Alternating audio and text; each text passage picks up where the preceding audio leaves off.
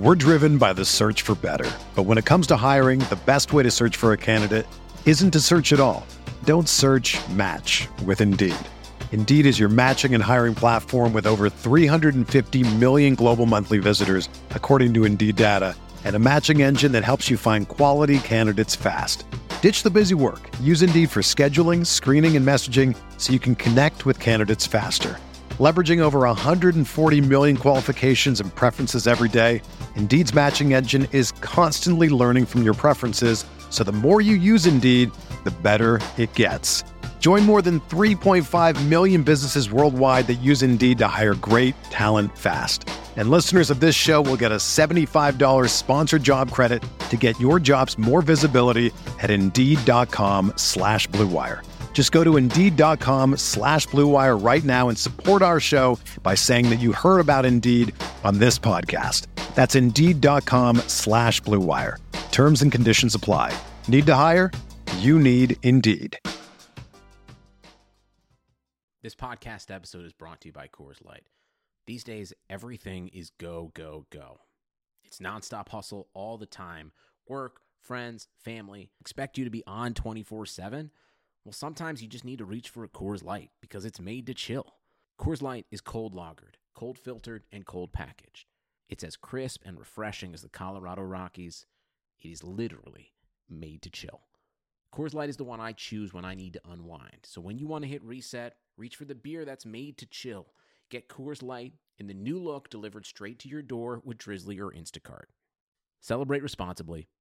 Coors Brewing Company, Golden, Colorado. Love a good deal? Sail into the season at Banana Republic Factory's Mega Labor Day Sale. Entire store 50 to 70% off. Dresses from $19.99. Polos from $16.99. Find your nearest store or shop online only at Banana Republic Factory. We're talking auction drafts and contract leagues on RotoViz Radio. What's up, RotoViz?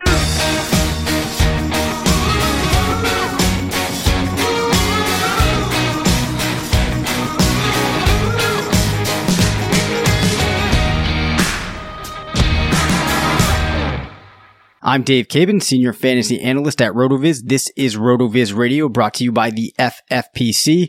I'm joined by Matthew Friedman, Editor-in-Chief of Fantasy Labs, part of the Action Network. He is back for 2 consecutive episodes, which I think might be the record in the last couple of months. What's going on, Matt? Yeah, 2 in a row. It's a pretty strong effort by me. But as you see, there's not going to be much that I'm going to contribute to this episode, which is exactly the way I like it. So we're in fine form. Yeah. So the reason being, we're talking auction drafts, and I thought that a man of Matt Friedman's ilk might have something to offer, but it turns out you've only been in one auction league in your entire fantasy experience. Yeah. One auction league, and I did it for 1 year. And I think it was actually the first year that we did, for RotoViz, the Reality Sports League. Wow. And the draft just took so long. And there were some great people in it. I believe Sean was in the league. Rich Rebar was in the league. I think Davis Maddock was in the league, but there were like a number of people. This was like early RotoViz days. And, the draft took like 5 hours. I don't know if that's typical of like an auction league or not. No, it's but not. It was just like, screw this. Like life is too short. Like I don't like being in tons of leagues anyway, just cause I don't want to devote like, an hour and a half to 2 hours of being in like a standard redraft league. Best ball is a little bit different, of course. Like, if there's a clock on it, like a running clock. I mean, of course you can have a running clock on other formats, but it just kind of tends to go with that. But like at this point, it was like, no, like I understand that auction leagues are the highest leverage, like, most skill based, type of format you can have. It's like kind of like poker in a way. But it's just like, it takes too much effort. And I don't want to put that much time into something, where like the money is going to be tied up with it for, 18 weeks. Okay. Wow. This is perplexing to me on a number of levels. One, the fact that you have just assumed that because the RSO and the contract leagues, which rightfully so take that long, that you've extrapolated that to all auction drafts taking that long. Second, I find it very interesting about the worry about the investment of time into something that you already spend so much time with. I think that's actually the most perplexing of the entire thing. I'm a lazy person. That's something that a lot of people don't know about me, but I'm pretty lazy. So like, or let me rephrase that. Like, I'm very, careful with my time. So there are certain things where I feel like it makes sense to commit time to certain endeavors. And then other things where it's like, I just don't see the value in it. So I don't see the value in like the intellectual thrill or whatever it is that I might get out of playing in an auction league. I don't think would justify the extra time I have to put into it to do the auction relative to a slow draft. You know what I mean? Where I just do it at my convenience. I gotcha. All right. Well, I will say this. In my experience, auction drafts take the same amount of time as your regular redraft league. So anyway, the reason that we're bringing up and discussing this is because I wanted to do an extensive episode on auction drafts because I believe that in many regards, the actual draft for an auction is more fun than your typical redraft. We're going to talk about contract leagues later in the show. That won't take up quite as much of our time as the auction league. But I guess the other thing is there's really not as much coverage on auction leagues as there are for redraft, and there seems to be somewhat of a demand for more content on that. And I think that actually the most popular article that I've had up on RotoViz centers on auction drafts. So I wanted to take some time to run us through that. I guess, Matt, seeing as you are such a noob at this, are there any questions that maybe somebody that's never done an auction would have right off of the bat that you think I should bring up first? Well, it's hard for me to get in that mindset because even though I don't play auction, I'm such an expert at everything. No, I'm joking. I think one of the big questions that people have entering auction leagues, is to kind of think about, like when you want to nominate players that you want, and then like how to kind of stratify the salary cap that you have. So like what is the proper salary amount that should be allocated to your wide receiver 1 versus your wide receiver 2 and so on? Yeah. So those are actually all good questions. And I think some of these will kind of, what my plan was, I'm going to kind of talk through some of the key highlights from the articles that I've done on auctions the last couple of years. And, we'll get down really to the specific of how you're determining the percentage, because I think that you should really be going a percentage, the percentage of dollars that you allocate to each position. But the nomination thing, I think, is one thing that is always one of the first questions. Now, we actually, I got into a little bit of an argument about this with a couple of the very smart people at RotoViz that we were doing a mock auction with last year. My take is that no matter what, you want to be nominating, especially on in the earlier rounds, players that other teams are going to want to get. I know some guys, I believe it was actually Josh Hermsmeyer was saying that he likes to nominate kickers in DST right off the bat so he can get that spot filled into his roster. But my thing is, you know you're going to spend $1 on a kicker or DST anyway. Like when you're planning for this draft, you should be doing it backwards. You allocate out the positions you're not going to spend any money on. You know that's going to be a 1. So at the end of the day, it doesn't really matter that you actually have that inked into your roster. What you want to do is get dollars out of the pool, and you want to nominate guys that you're not going to go after for a couple of reasons. The biggest one is not only is it getting other players to potentially bid up?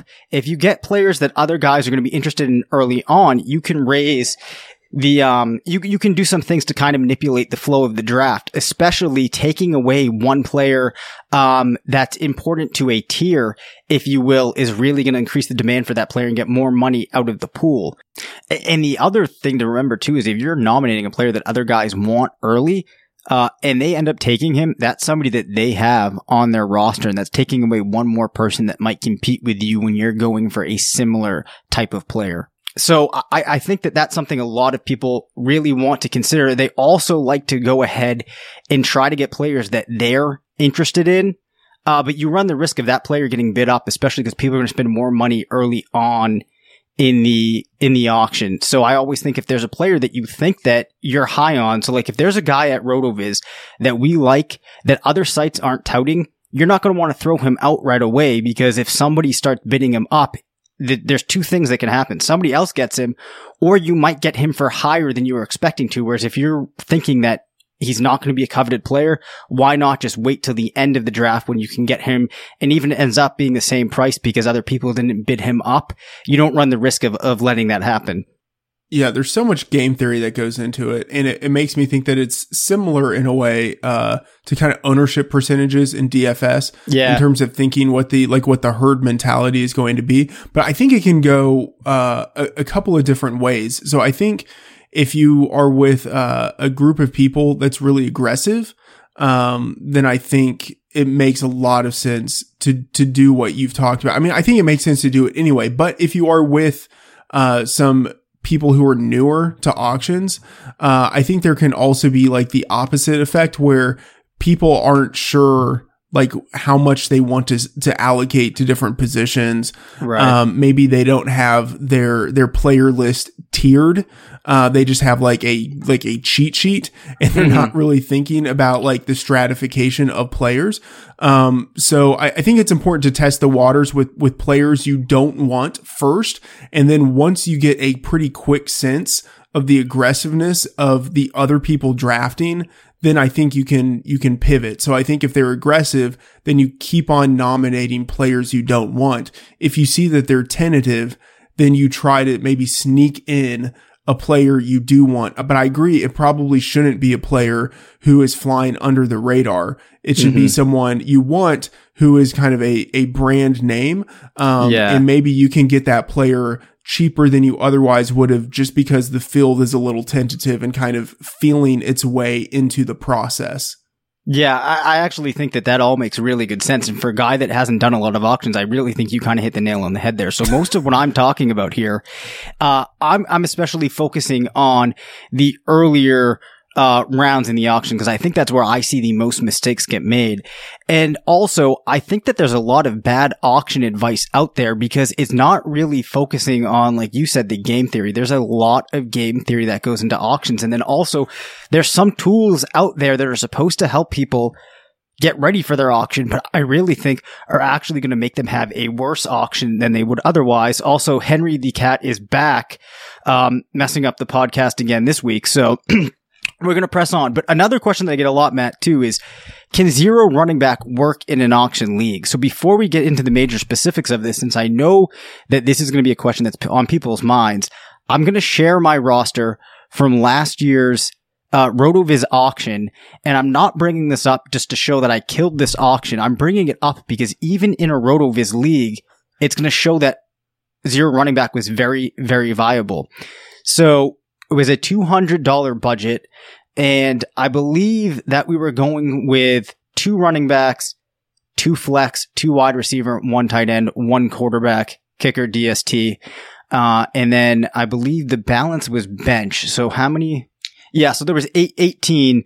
It was 18-man roster. So now keep in mind, this was a RotoViz league. I still got Keenan Allen, Jarvis Landry, Larry Fitzgerald, Devontae Adams, Michael Crabtree, and Marvin Jones. Cam Newton at quarterback for $3. Chris Thompson, I got late for $3. Hunter Henry was my tight end at $2. I also had Duke Johnson, Eddie Lacy, Bilal Powell, Frank Gore, Cole Beasley, Giovanni Bernard. Now, my running backs didn't really work out, but I mean, I think for all intents and purposes, that's a pretty solid zero running back type of squad. Yeah, and especially, and I should say, I'm assuming that this was a PPR format. Correct, which yeah. makes it a ton of sense, both for zero RB and for the roster that you put together. I think that's a great roster. Yeah, so I actually believe, I didn't look it up, but according to Devin McIntyre, I ended up with 6 of the top 15 receivers from going with that configuration. And I actually think that I was able to put together a team in the auction even against RotoViz guys going zero running back, that was probably my favorite out of any team that I drafted. Granted, we didn't play the league out, but that just shows you some of the things you can do in an auction. So if you're ready now, Matt, I am going to give some of the notes from my article. So feel free to interject if you think that there's any follow-ups that you have, or if you think that there's natural questions that come off of them.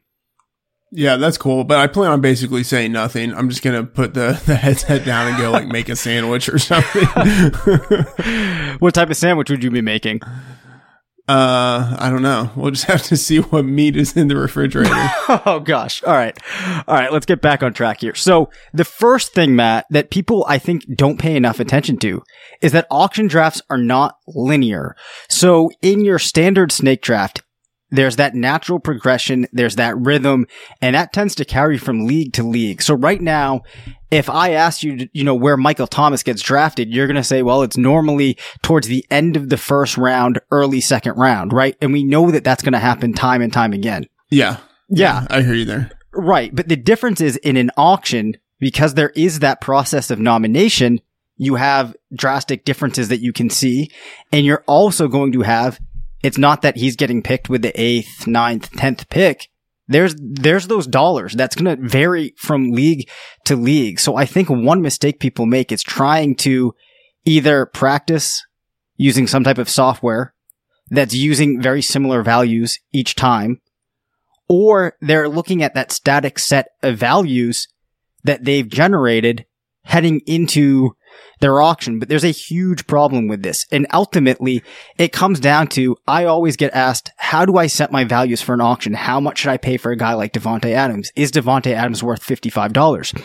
And my answer is, you're not thinking about things correctly, right? Like anything that is offering you values for an auction, you really need to think critically about if it makes sense to use, because you are one actor amongst 9 or 11 in this auction. And oftentimes we like to bring in financial or economic terms into fantasy football when they don't apply. The auction is one of the few times that they apply, because you are in this market with these other actors and you can't set the values, because all it takes is 1 or 2 guys that are very aggressive in a league to dynamically shift it.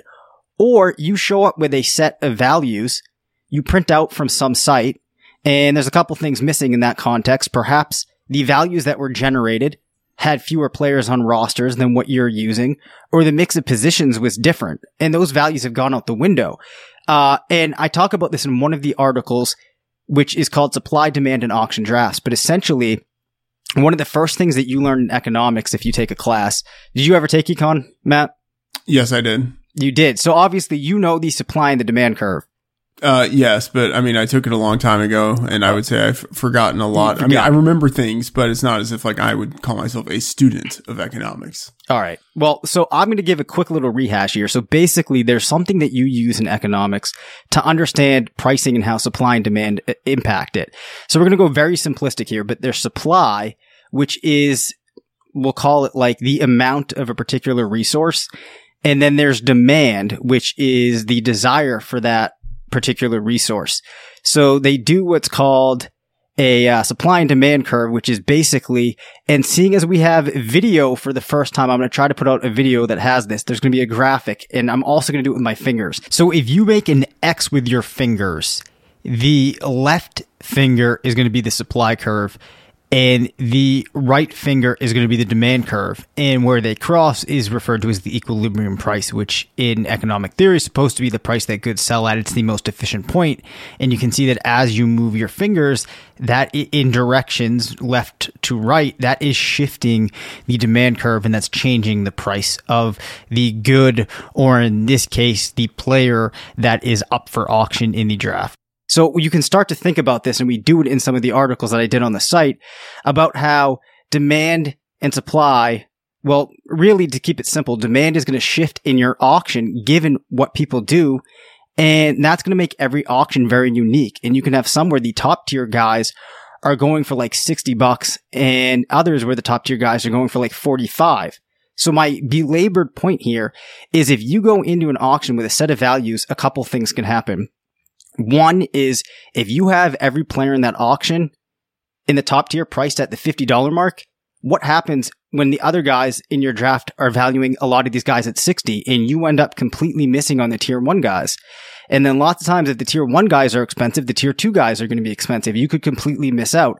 Alternatively, if you start thinking that you're getting all of these values because you're getting guys at $55 and you start loading up on them and then you realize that guys of that tier are going later for like $45, you realize that your values you set going into the draft were more or less meaningless. Do you think that that makes sense? Yeah, so there are so many questions I think that are popping up from this, but one being one of the situations you just talked about there was let's say I think you said like you spend 53 or 54 whatever it is on Michael Thomas, and then maybe you see some other players of similar caliber be acquired for fewer dollars in the next couple of picks. Yep. So what are your thoughts on like nominating, like, do you want to be someone who is a market maker, and like setting the kind of like the benchmark rate or like the anchoring rate for a player within a tier? Or do you want to be someone who slow plays it a little bit and tries to, acquire someone maybe in the middle of the tier? Yeah. Like in that sweet spot, maybe like, if you wait too long in that tier, then you end up having to overspend to get the last player available in a tier. So like within a tier, when are you looking to target certain players? Right. That's an awesome question, especially because there was one phrase that you used in there, to be the maker. And I think it's very dangerous to try to be the person that's setting prices because you don't know what everybody else is thinking. And though we'd like to think that other people are going to make rational, logical choices, that doesn't always happen. So if you're trying to set the price, very often that's not going to happen unless you're the person that is going or willing to spend the most, which I don't think you want to be. So you like to get there in the middle. You see what the pricing for that tier has been established at, and generally similar players go for around that price. However, you hit upon one thing, which I call the end of tier shift, which is generally what we see is other drafters are aware of the quality of players as well as you are. They know the general perceptions. And if everyone else is seeing that there's one player left in the tier, so maybe there's one tier 2 running back left, his price is going to rise a little bit because the demand for him goes up, shifts the demand curve to the right, raises that equilibrium price, and then that player is going to go for a little bit more than the players before him went. So generally, the sweet spot, as you said, is right in the middle of the tier. I think it's dangerous to try to be the first one unless there's a player that you absolutely want to build into your team no matter what. Then you can go for it, but oftentimes you're best to try to settle down in the middle. All right. A follow-up question on this. Earlier, you had noted that, whereas most snake drafts, like they're very predictable. You have a very solid sense of the first 5 players or the first 12 players who are going to be drafted. And it seems as if it might be easy for people in an auction draft to use the knowledge of snake drafts as something of an anchor. Yep. So they might feel as if they should start an auction draft by nominating one of the big 4 running backs or something like that. Yep. Do you find that there are exploitable advantages to going outside of the normal, like the top 12 players or the top 24 players when you're starting a draft? I think that some of that comes down to knowing your league. So if I'm in a league that I've been in for 10 years and I know there's some tendencies where players or drafters might like certain players, or there's a certain mold that they're going to go for if there's a hometown preference, then I would throw those out.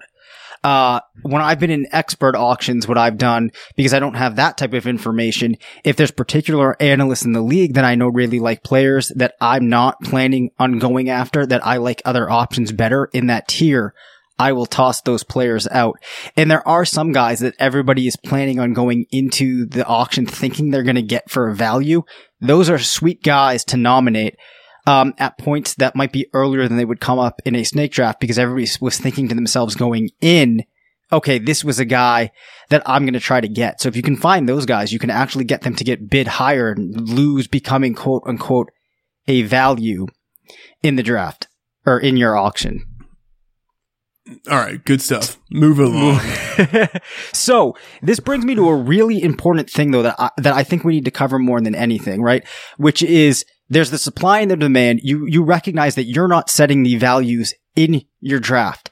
But another thing that permeates into this is this idea of value. And this is one of the things where I don't feel like there's that one-from-one comparison between what you might have if you're thinking about everything in financial terms. And that is because in fantasy football, you hear so much about value. And I think we do this too much in redraft where we're trying to get good deals, right? Like everything in life, you normally want to get a good deal on. But I think that when you're drafting your team in an auction, you don't want to get overly concerned about value. I'm not saying pay like 10% more for a player than analogous players are to him, but if you're going after AJ Green as your first wide receiver and you end up needing to spend an extra $3 or $5, then you feel like you should, that's fine. Make yourself uncomfortable because your dollars are best spent in the beginning of the draft. There's something that I call auction inflation, and inflation in economics or finance refers to basically, in a simplistic sense, the buying power of your dollar decreasing. As the draft goes along, or the auction goes along, the players start to suck, right? So you want to spend as much money as you can on the good players. So that $3, that $5 is much better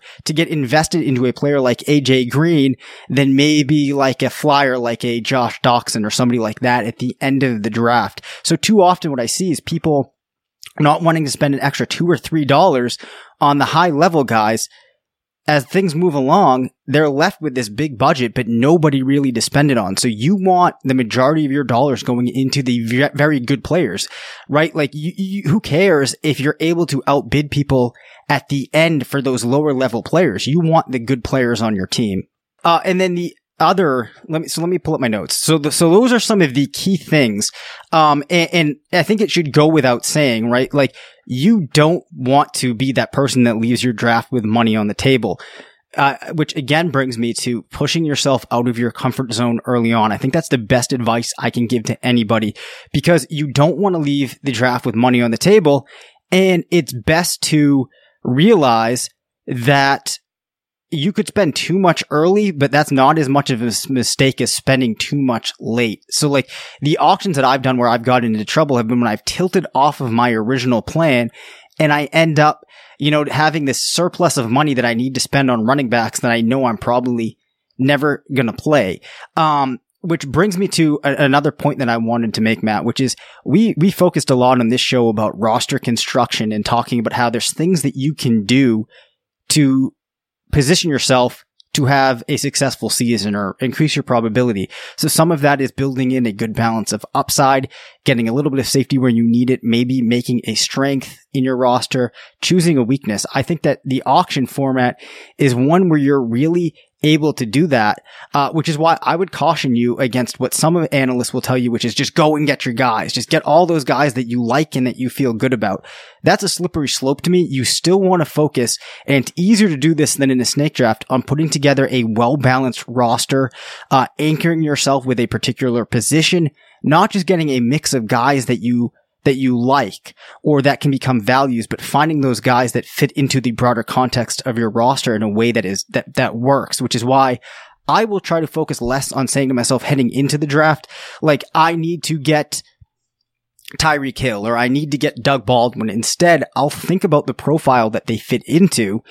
And when we reach a point in the draft where a player of that profile is going for a price that seems to make sense, given on what I've seen, I'll go after that profile at that time. So see if there's any other questions that come to your mind as I look through the rest of my notes here. Yeah, one thing that I think is interesting is that so in the draft format, like snake format, yep, there are some players who will basically never end up on my team. Like regardless of kind of the roster construction I use, or like when I'm drafting certain positions, some players will just never end up on my team because I don't think that they are values at their ADP. And I think the one thing that is interesting, kind of like from a bigger portfolio perspective, is that you are much likelier to get in an auction format a lot of the players that you miss in regular kind of quote unquote snake drafts. Yep. So I think that's something that is interesting that I hadn't really thought about before. Yeah, because like my realistic player pool in a snake draft, like it's not like 150 or 180 players.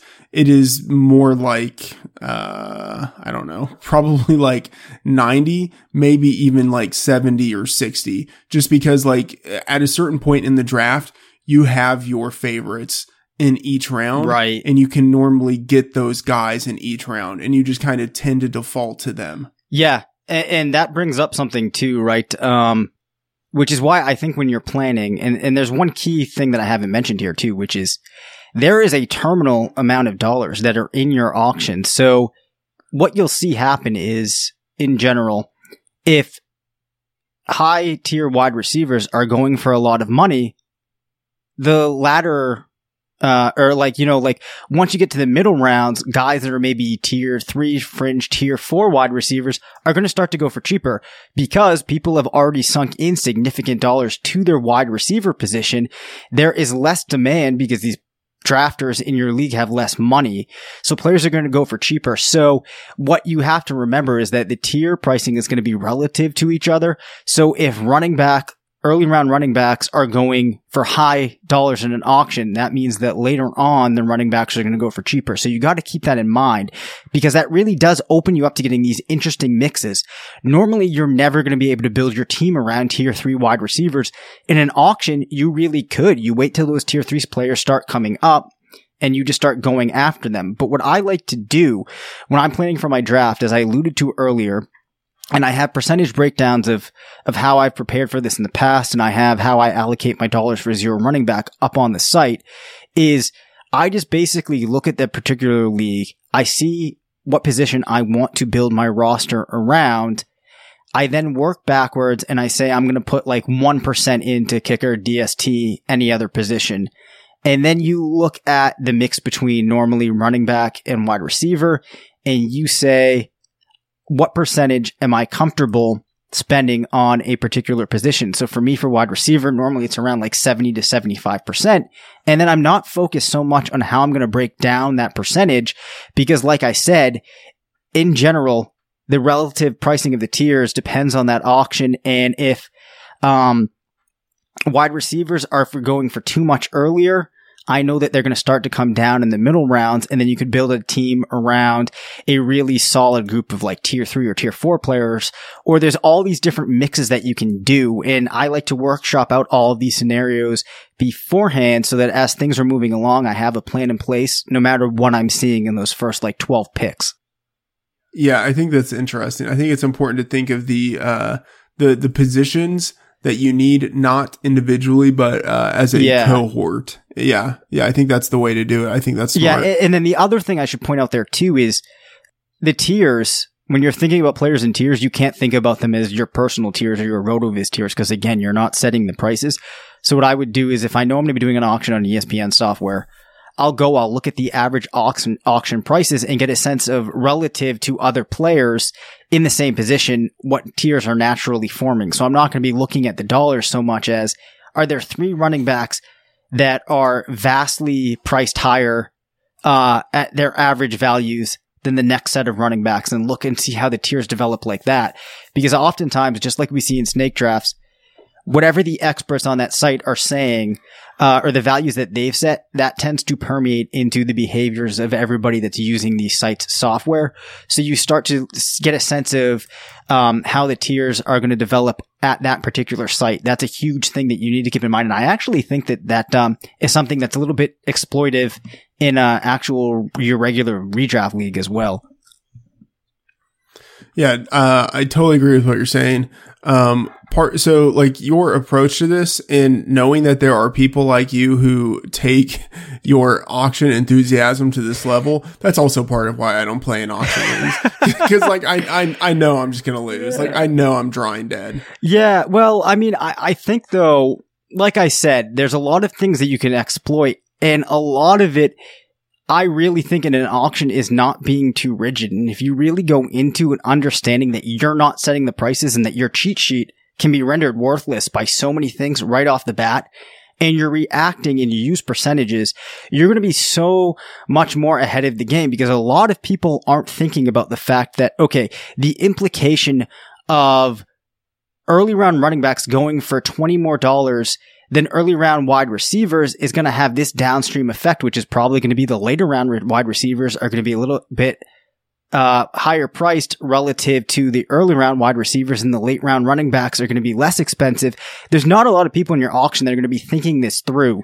And so I'd recommend, like, if you're really focused and you have an auction coming up, go and check out the article that I have, which is Supply, Demand, and Auction Drafts, because the visuals will help contextualize this more. And I know I'm losing some context because we're kind of jumping all over the place, and I think I did a better job of laying it out. But really, the key points are that you need to recognize that your auction has this very unique supply and demand that's always shifting. It's not linear, so you can't go in with your set list of prices. You've got to make yourself uncomfortable. It's better to spend your dollars early on than later. There's some things you can do with your nominations, and I did not mention this before, but let someone else drive up the prices. You don't want to be that guy that is sitting there bidding up all, like, trying to make players go for these expensive prices. There's two reasons for this. One, it only really has downside for you, because there's naturally going to be a couple other people that want to do this anyways. And if you get stuck, you're going to be in a real bad spot. And then the other thing that can happen is you start bidding up people. They want to do the same to you. So again, we get back to some of that game theory there. Look at your roster as percentages, allocate a percentage of whatever the budget is to each particular position, fill that as it goes along, and recognizing that there's probably going to be opposite relationships of the early tier players at a position and the later tier players. And you got to remember the end of tier shift and really get yourself familiar with the site that you're at, how the auction tiers are going to form. Any follow-ups, Matt? No, that was very informative and more than I ever wanted to know about auction strategy. All right. Well, hey, here's the thing. Like I said, I think that actually covers just about all of the content from my most popular article out there. So everybody, do me a solid, because I basically just gave you my most popular article for free, which is follow me on Twitter. This is the one time I'm ever going to go this route, because I think it's silly, but I do think that you're kind of, I don't know how to say this, Matt, but basically, like, regardless of how good of an analyst you might be, it plays into people's perception how many followers you have on Twitter. Do you know what I mean? Yeah, no, definitely. Yeah, like I'm a trash analyst, but I have a decent Twitter following just because I've been around long enough. Even though I suck at Twitter, like I'm the worst on Twitter. Like, yeah. I'm so lazy. I don't want to tweet things. Well, yeah, I mean, I don't like Twitter either. Like, I think the whole thing is kind of silly, because I feel like in many regards, it's just this big attention grab, right? Yeah. But if you do want to check out those articles, remember that you can get a listeners-only 30% discount to a RotoViz NFL Pass through the NFL Podcast homepage, rotoviz.com/podcast. Your subscription gives you unlimited access to all of our premium NFL content. And you can support the pod by subscribing to and rating RotoViz radio channel on iTunes. Do that, and you'll be eligible to win a free $35 entry to a league at the FFPC. Go to iTunes, leave a review with your name in it, and then listen to future episodes to hear if you're the winner. Also, if you're interested in being in an FFPC league with some of the RotoViz writers and podcasters, email us at rotovizradio@gmail.com, and we'll get that set up. And as we said before, the episode where everybody called in with their bold predictions was absolutely fantastic. So before the start of the season, we want to focus some more on strategy. If you have any strategy related questions or topics that you'd like to discuss, please call into the show. The number is 978-925-7628 and leave us a voicemail. And Matt, we actually did not discuss this before the show started, but we have another free FFPC entry to give away. So I'm thinking that maybe whoever sends us in the most interesting strategy topic can win that entry, unless you have a better idea. Yeah, I think it will be hard for us to, I think, to pick objectively what is the most interesting strategy topic. So maybe we just do it randomly. If you submit one, then you'll be in the drawing for it or something like that. Okay, I like that. So I'll throw in the caveat that we'll filter out any that are just bad. Sure. That's fine with me. Your discretion. All right, my discretion. So we're going to filter out, if there's any that suck, we'll filter them out. But more or less, I'm sure they'll be great given the content or the quality that we had on the Bold Predictions episode. So very quickly here, Matt, you did play in the Reality Sports Online League. You did not have as much contract league experience. Really, what have you been doing in your days of playing fantasy football? Have you been in any other contract leagues? No, this is the only contract league I've ever been in. My team was horrible. Although I should say I had some very distinct run bad. But I feel like I cleaned things up in a very general managerial sense. Okay. I'm trying to remember who took over the team the next year. I think it might have been John Solis. I might be wrong about that, but I think the person who took over the team the year after me maybe made it to the championship game. Wow. Because I tried to structure things in such a way where, it was very leveraged. So either my team was going to be very good or it was going to suck. But either way, I was clearing a lot of cap space so that the next year, I would have the ability to go after a lot of players if I wanted. Okay. That is fair. So do you think that if you were to do one of these leagues again, you'd probably approach it in the same manner? Or given your one season of experience, is there anything that you would do to change your approach? I mean, I think I tend to be pretty aggressive on stuff. So I think I would go for the high leverage situation again. So yeah, I would probably do it exactly the same way. And, I feel like, I would probably have a horrible team, 9 years, and I might win 1 year, and I think that's, considering it's a 12-team league, that's pretty decent. Yeah, actually, I don't hate approaches to things that are like that because it's better to position yourself to have that one run at things and really take it versus you see this in professional sports, the organizations that are okay with going just a little bit above 500. I'm always do something to make that one run for it. But before we get out of here, because I actually am playing in the Reality Sports Online RotoViz League, taking over a team. So I'm going to be in that. It's my first contract league. So I wanted to talk to 14-team Mocker, who is the commissioner now of our league. As I'm assuming that if I'm getting into these leagues and I have a lot of questions, we have to have listeners that do as well. So he's going to come on and answer some of my questions just about how you prepare for the format, things that, might be common mistakes that you'll make to start things off. So he and I are going to go through that. So Matt, we're going to let you drop off here. But before you go, who are 3 players right now that are fantasy assets that you would be willing to sign to max contracts? No specifics, basically just asking for 3 players that you feel really good about over the next 4 years. The next 4 years. I mean, that's really tough. So I would say max contract. Yep. Yeah. I mean, so I think you have to go pretty chalky with your answers there. I think Saquon Barkley is probably near the top there. I think I probably Ezekiel Elliott, although it's tough. Running back, I think is a really fragile position in something like this. But I think you look at the value in drafts right now, and running backs right now just seem to be a little more impressive than some of the wide receivers from a longer term perspective. Yeah. So, like Julio Jones, I don't want to lock into a 4-year contract with him. AJ Green, I'm not sure about that. He's also aging. Mike Evans, I think he's impressive. But I'm not really sure about his quarterback situation or his offense. DeAndre Hopkins is someone I'd probably be willing to lock in for 4 years because he's been pretty quarterback proof for almost the entirety of his career. So he's someone I'd be interested in. And then I guess I would say the other 2 would be running backs, Saquon and Zeke. But, I am a little hesitant about them just because of the position, but I don't know if I love enough wide receivers to be willing to give them 4-year contracts, just because I think a lot of the good ones are maybe too old for 4-year max contracts. Yeah, I was actually kind of thinking along the same kind of lines. There's receivers that I would feel better about across that 4-year span. but I think that given a couple of things, especially how tough it is to get those top level running backs, I might want to build myself in a couple of really strong ones. So getting like you mentioned, like an Elliott, or even like a Kareem Hunt or Melvin Gordon or somebody like that right now, and ride them out for those first couple of years seems like it would be kind of enticing.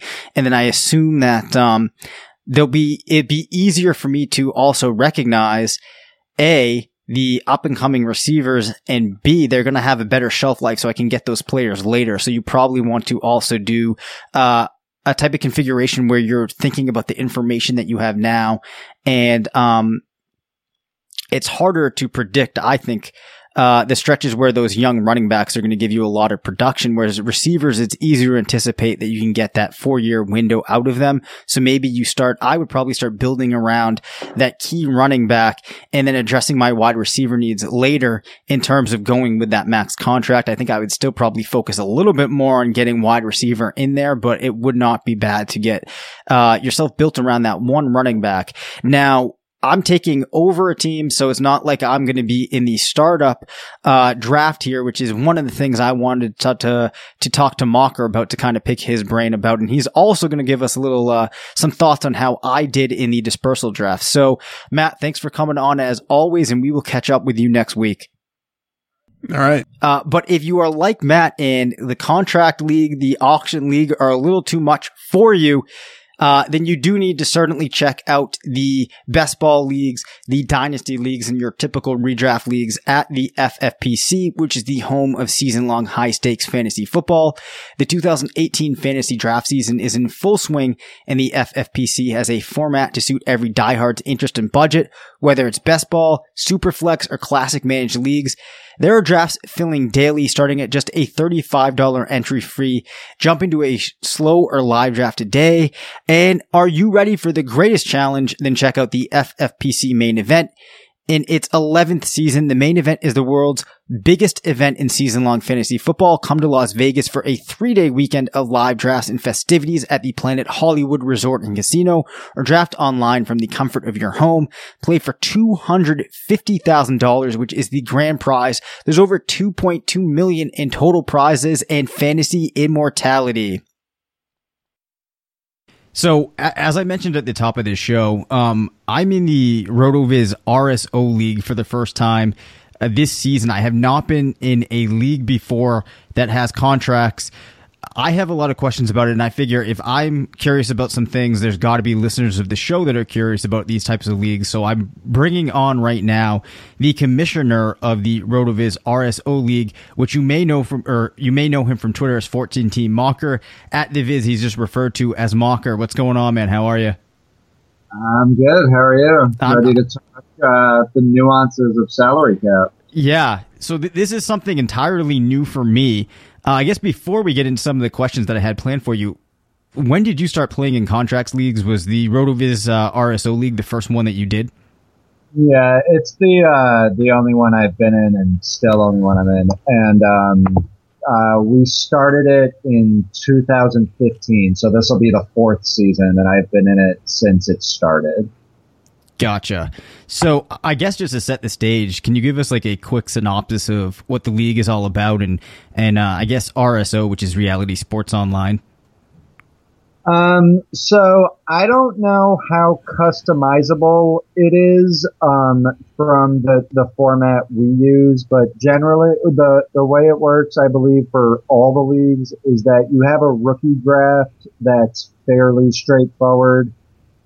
They get locked into fairly cheap contracts, and you can choose whether they're 3 or 4 years long, and you can also choose whether or not first round picks get a 5th-year option. And then veterans are in a free agent draft for everyone whose contract comes up, which is sort of like a redraft auction, except that you bid contracts, and each league decides how many contracts of the longer lengths they give out. Ours, we give 1 4-year, 2 3-year, and 3 2-year contracts every year. And everyone else is a 1-year contract. And the longer contracts, just like real life, you guarantee the money further out, but it's cheaper per year than signing 1-year deals. Mm-hmm. So it's a fairly complicated auction, especially the very first year when everyone's available. Gotcha. And, yeah, I believe that's pretty much how it works for all the leagues. Okay, yeah. So it's really kind of like, I guess we're almost simulating a actual NFL environment being like a GM. You have the $177 million each season that you're trying to assign to these different contracts that you have with players. And so for me, I guess, like, coming just from having played a regular dynasty league, the biggest difference definitely was the adjusting to the fact that there's the contracts, and then when you're taking a player on, it's only going to be for a certain amount of time. So in your opinion, I guess now looking back, how do you think that should impact how you might approach a startup draft? It would do, going about that different than a regular dynasty league? Because obviously in a dynasty league, you're trying to get guys and you're thinking about, getting guys that you can have for long time frames in the future. But I'm assuming in a league like this, you'd probably want to approach it a little differently. Well, it's definitely interesting because I when I write about Dynasty, talk about how it should probably be approached in a much shorter window than it is. Because you can constantly trade players, you're not locked into them hardly ever. Most people, the trade windows only close for about a few weeks a year. So to be able to constantly move them, and people change their opinions on players so rapidly, you should probably be approaching it in a much shorter window based on what you know, because no one can predict the future, and the further out into the future you go, the less successful you're going to be. This league kind of reinforces that. It kind of helps cement that for people. And it's interesting that even with how short the contracts are, you still make just horrific mistakes. For an example, we have one extension that we can use in the middle of each season.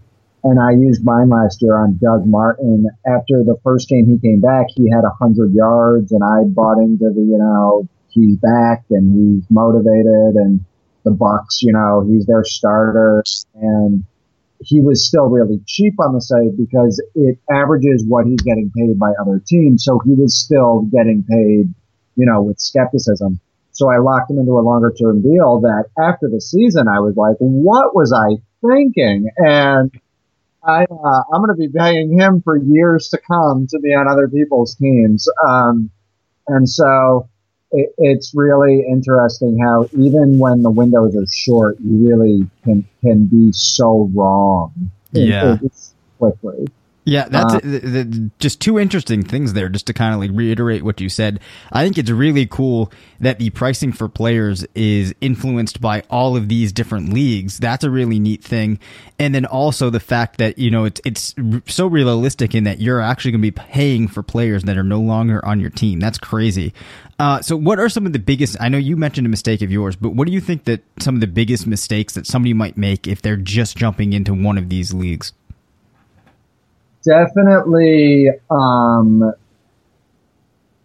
building your team like really young, like getting a lot of rookie picks, because you really feel forced to hold them, and they're probably not going to produce immediately. A lot of times wide receivers aren't even going to produce in year 2.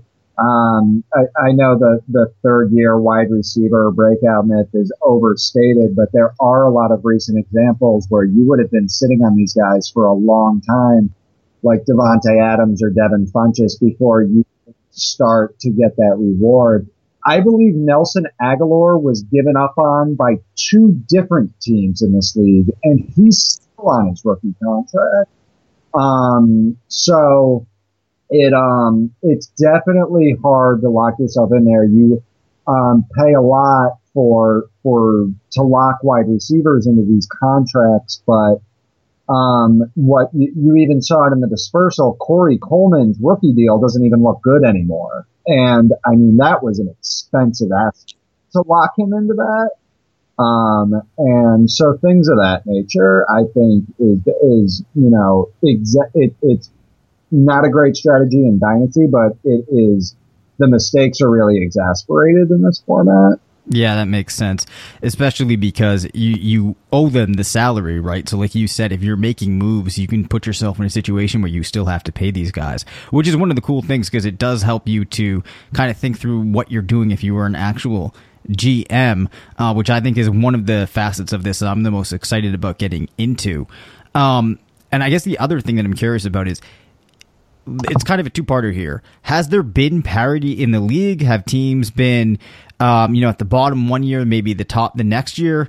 Or is it really like there's been one or two teams that have that real sound strategy? What they did has worked, and they've just been at the top, and the other teams have been kind of locked into similar finishes year over year?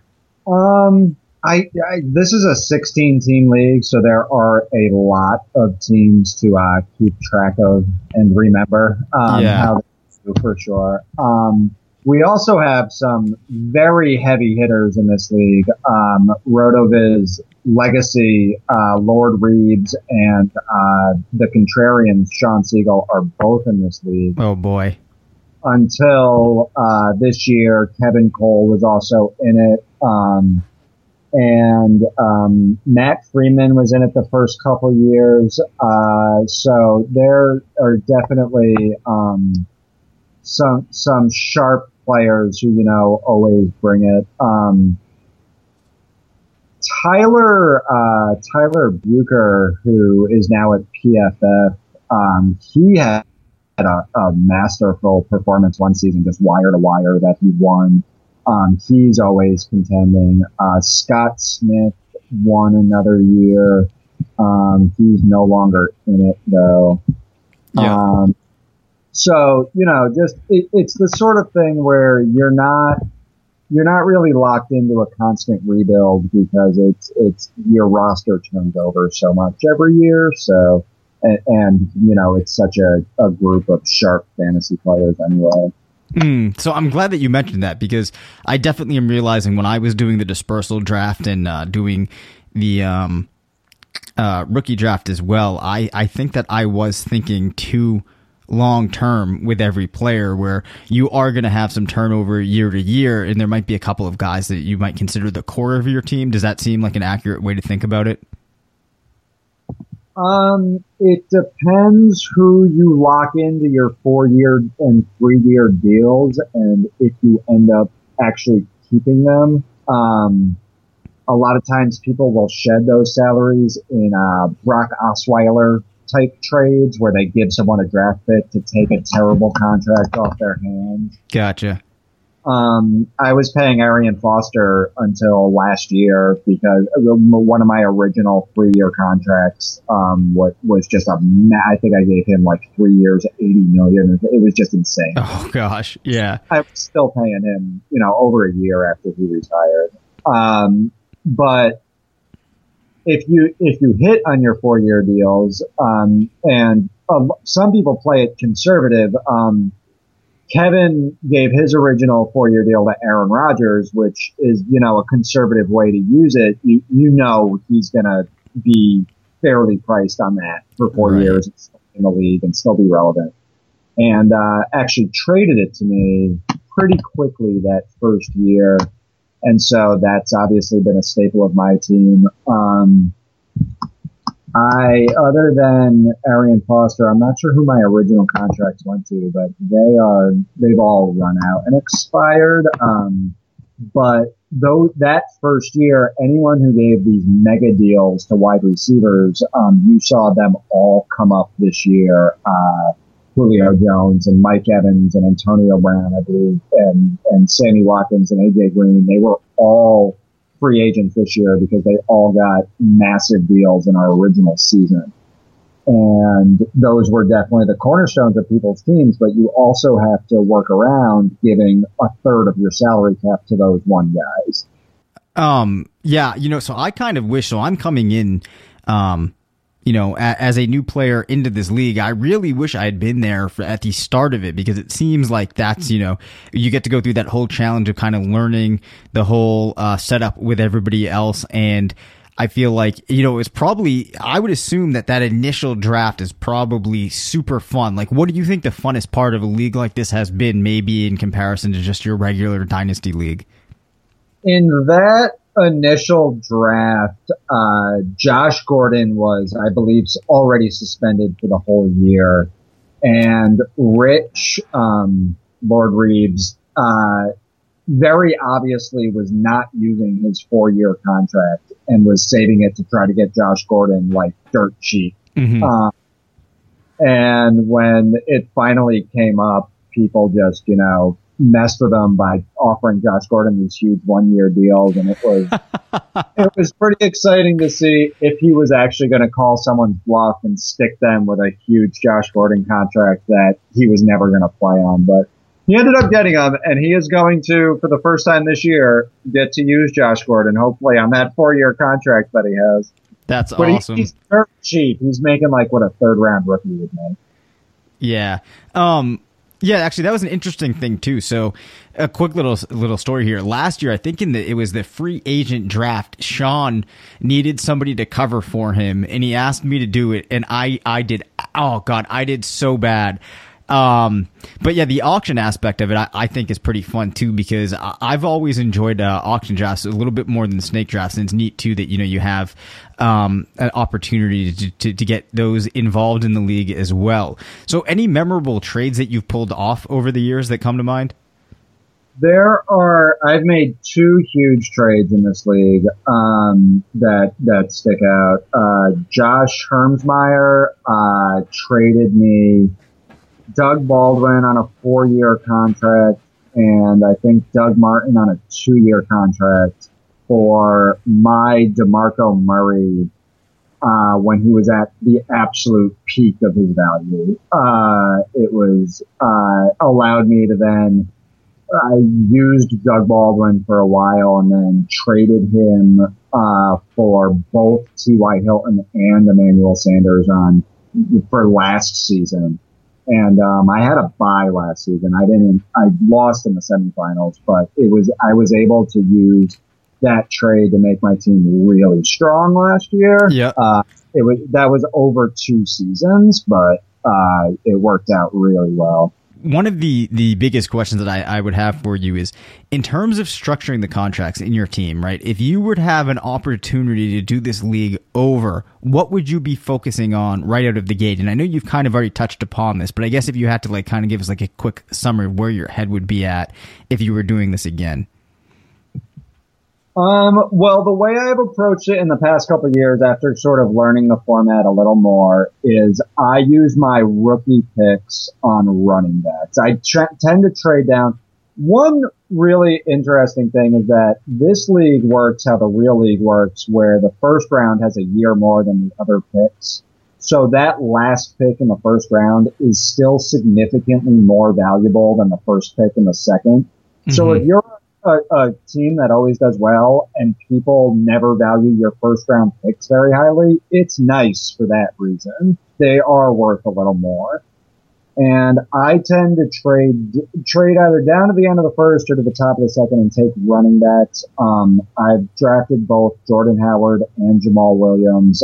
That's also the range Rich, and, I think Peter Fallon got Alvin Kamara and Kareem Hunt last year. It's a nice place to find running backs and lock them into longer contracts that aren't going to cost you anything if you're wrong, but are really valuable if you're right.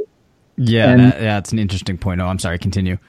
No. And then use your longer contracts on veteran wide receivers and tight ends, especially ones who seem to be going for oddly cheap values. Just sort of be patient in the auction. Don't be married to anyone.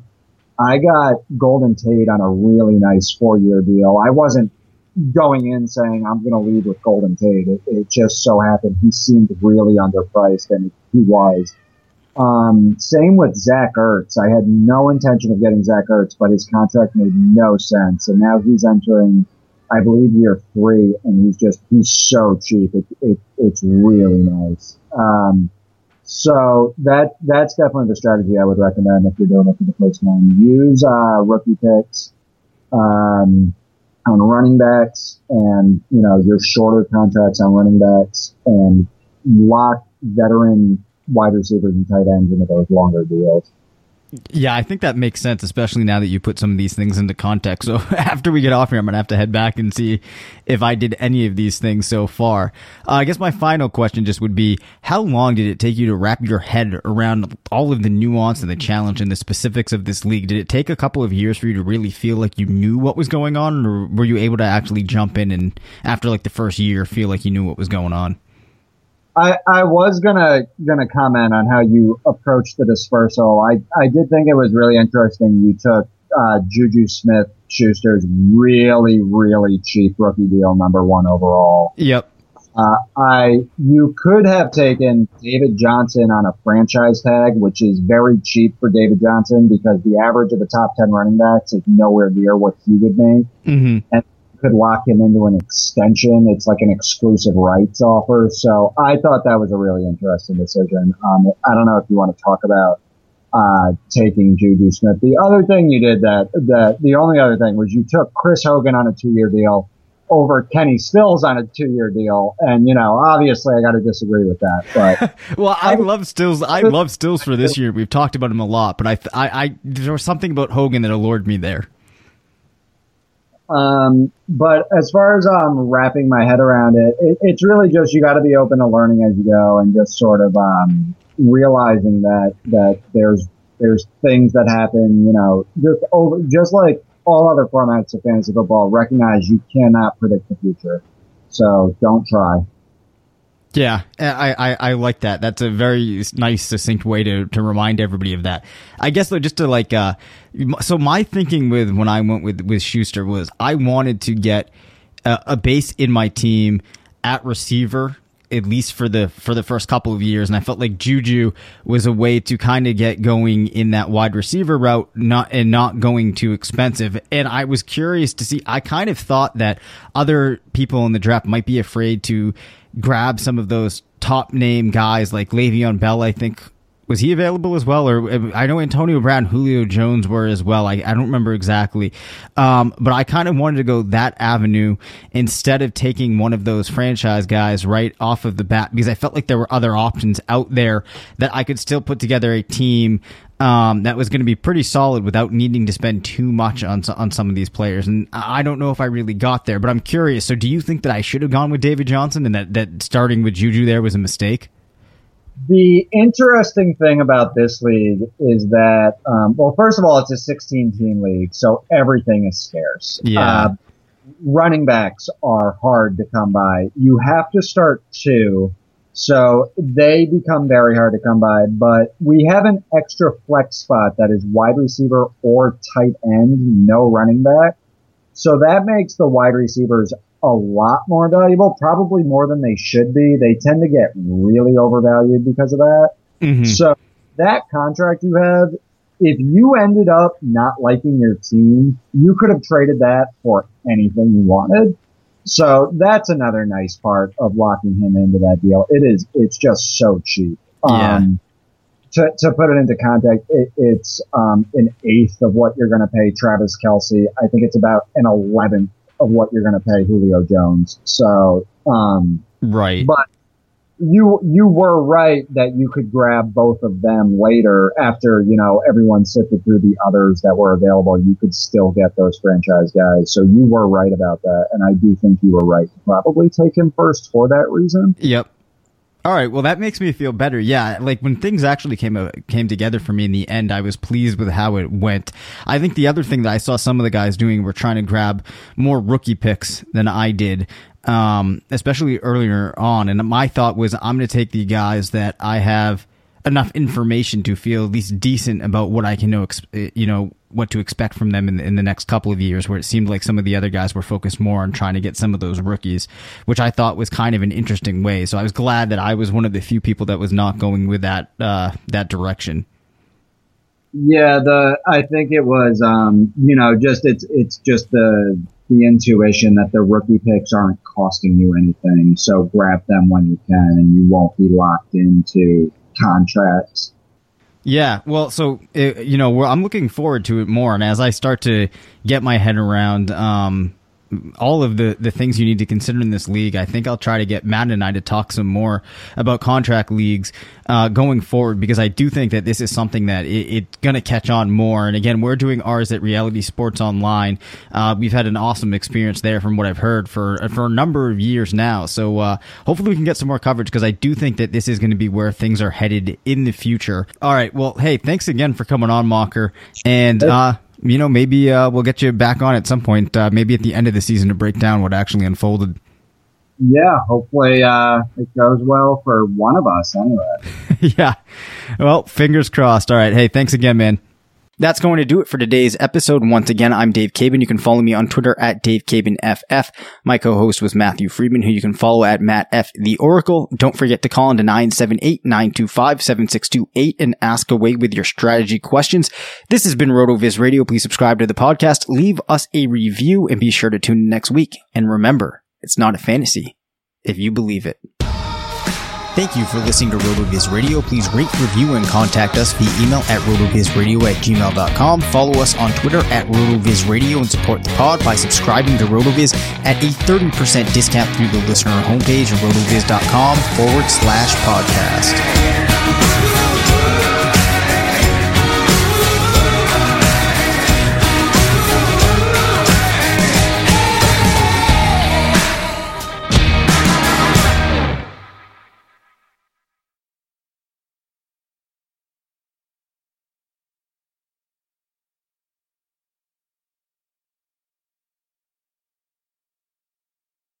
This episode is brought to you by Decoy Wines of Sonoma, California. As you gather with family and friends this summer, experience the best of wine country with Decoy by Duckhorn. Winemaker Tyson Wolf spends every vintage focused on harvesting grapes and crafting wines from the finest vineyards. Whether it's our flagship Cabernet or crisp and refreshing Rosé, Decoy has just the wine for your discerning taste. Ask for us at your local wine shop or visit decoywines.com/celebrate to locate our wines near you. Whether you're firing up the grill, hosting an alfresco get-together, or enjoying the warm summer nights, let Decoy by Duckhorn elevate your occasion.